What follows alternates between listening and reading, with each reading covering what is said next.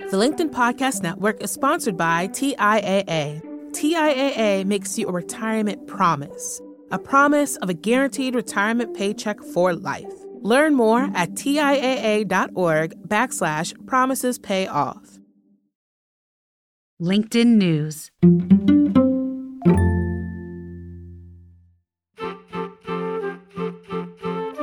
Hey, it's Jessie coming at you with a short Thursday bonus episode. You know, we've always done that every once in a while when we have a little something extra to say or something we'd love you to hear. We drop you an episode on Thursday. But honestly, it's been a while since we've had a Thursday episode. You know, now the show has been around for 4 years. 4 years this month. It's our anniversary. We have more than 200 episodes. And I've been reflecting on just how much I've learned personally from the people that I've interviewed. You know, I talked to all these people with so many good ideas and strategies for how to excel in their careers, how to do work better, but also how to do life better. And some of those strategies really don't stick for me. They just don't work. Maybe I'm not the kind of person who could apply them. Like, I'll give you an example. I love talking to Adam Grant, and everything he has to say feels like a good idea, but I just don't seem to have the discipline that Adam has. His ideas don't always work for me. Like that idea he has about batching emails that ask for favors and then answering them all at once a week. I'm just not organized enough either to set aside those favors as they come in or to devote the consistent time every week on my calendar to answering them. That's cool. I mean, maybe that episode was really perfect for someone else, right? But then every once in a while, we interview someone and unexpectedly, what they have to say just really sticks. It works for me. It makes things better for me. You know, my mornings are kind of chaotic and frantic. If we all get up on time and if the kids are both in good moods, my wife and I each get 10 to 15 minutes to ourselves to shower, right? So it's my turn. And I sometimes listen to the radio in the shower. So I had my phone blaring NPR right next to the shower. And I'm washing my hair and I remember, because don't all thoughts come back to you in the shower, I remember I need to schedule a dentist appointment for Jude. So I reach out of the shower, pick up my phone, and I open up the Keep app on my phone. And I see the list that I have going there and I add call dentist. Then I close the Keep app and I forget all about it. I literally don't stress about it again because now I know that it'll get done. Now, as I'm getting out of the shower, it occurs to me that it has been 8 months since I interviewed Tiago Forte about his approach to note-taking and to remembering things. I'm still using this approach that he introduced in our episode, which he called the second brain. This strategy, it really works for me. I deposit every stray thought I have onto this list, and then at various moments I organize it and lump things together and get things done. And maybe it doesn't work 100% of the time, right? But I'm a lot more reliable than I was last spring before I talked to Tiago. I remember things. I get more things done. So here's an excerpt from that episode in which Tiago describes both the problem we all face with information and the start of his approach to resolving it. I think a common pitfall with smart people, like the people who listen to this podcast, like the people who listen to podcasts in general, right? Like the people who read books and take classes and, you know, are lifelong learners and curious about the world. So the pitfall with smart people is we have a decent brain. And so we start to put more and more on it. We go, okay, brain, now remember this. Now to keep track of that. Now have this responsibility. Now push forward that project, which works for a while, right? This is what makes it so hard to see is it works and then it works and then it works until it doesn't. One day, and often I find people interested in a second brain are undergoing some sort of life transition. They just got a promotion. They have a new, bigger job with more responsibilities, or they're starting a business, or they're starting a family, or they're moving to a new city.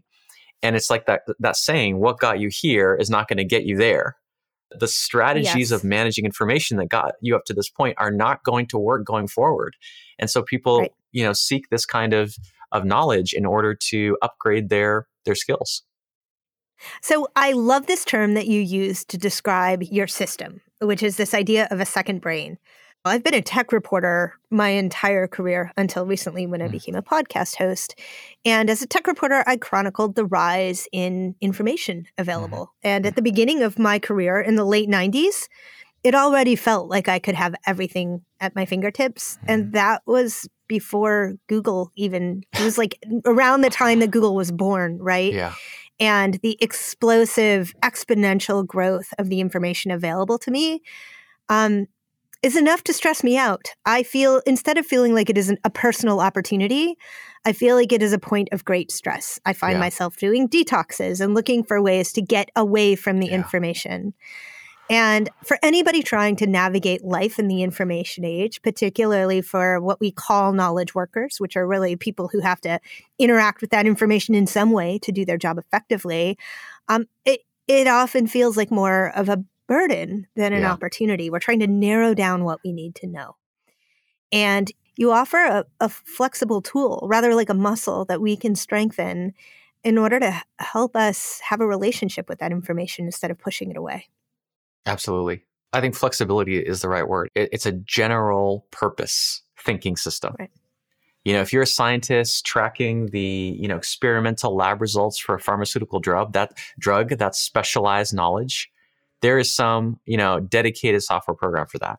But for just our projects, our general responsibilities, our side gigs, our, new things that we're creating that we don't yet know what it will be, right? For knowledge that it's kind of early stage, it's still messy, it's still uncertain. That's what notes are designed for, right? It's messy, it's informal, it is just blah. It's like just getting it out of your brain into some external place.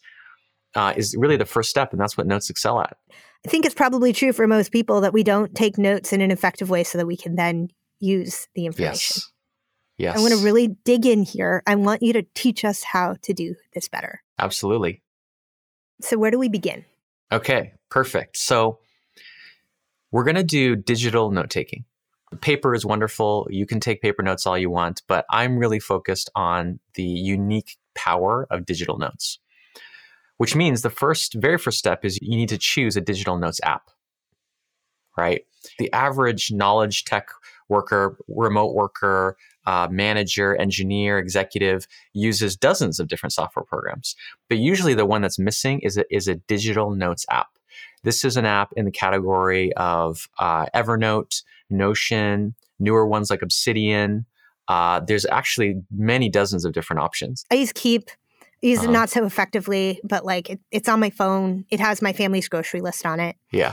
And so my thinking is probably that's the right one for me, because if I get really hung up on finding exactly the right software with the right bells and whistles, I'll spend all of my time working on that problem and not solve the problem that is to be solved. Yes, exactly.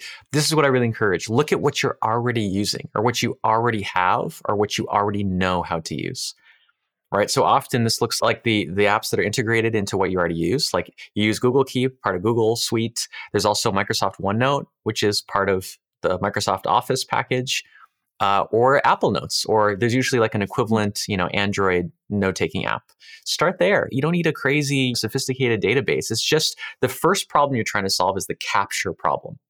The very first hurdle is to get it from this fleshy organ up here into some external place that is not subject to forgetfulness. And really, that's mostly a matter of convenience. If it's not utterly convenient, utterly easy, it's just never going to happen. And none of the subsequent steps of knowledge management are possible until you have that thing written down.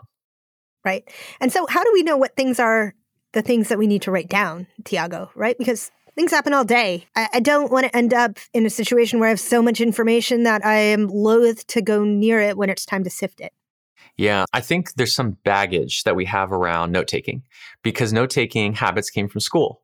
Yes. And in school, it's always some external authority telling you what to take notes on, right? It's like our natural love of learning is really what it is, gets sort of dampened and extinguished for some of us because of like these external rules. So a lot of what I find people have to do, what we have to do is unlearn.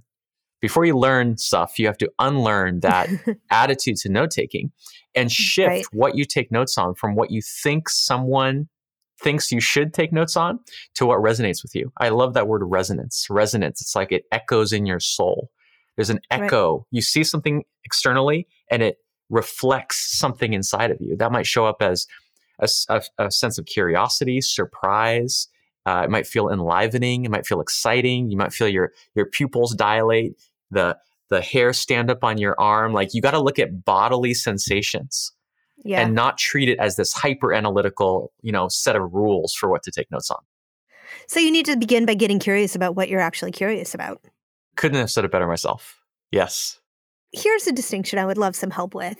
Some of the things that I write down are things that, a show idea that came to me, a person who would be great on a show, or, I'm working on a book, like something that makes a chapter come together.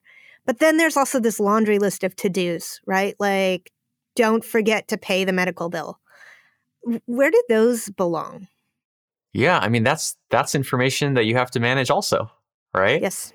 Yeah. Yes. This is something I love about a second brain. Is just like in your first brain as a metaphor, you have, buy milk at the grocery store all the way to some, grand theories you might have about the nature of life and the purpose of civilization and history and all these things.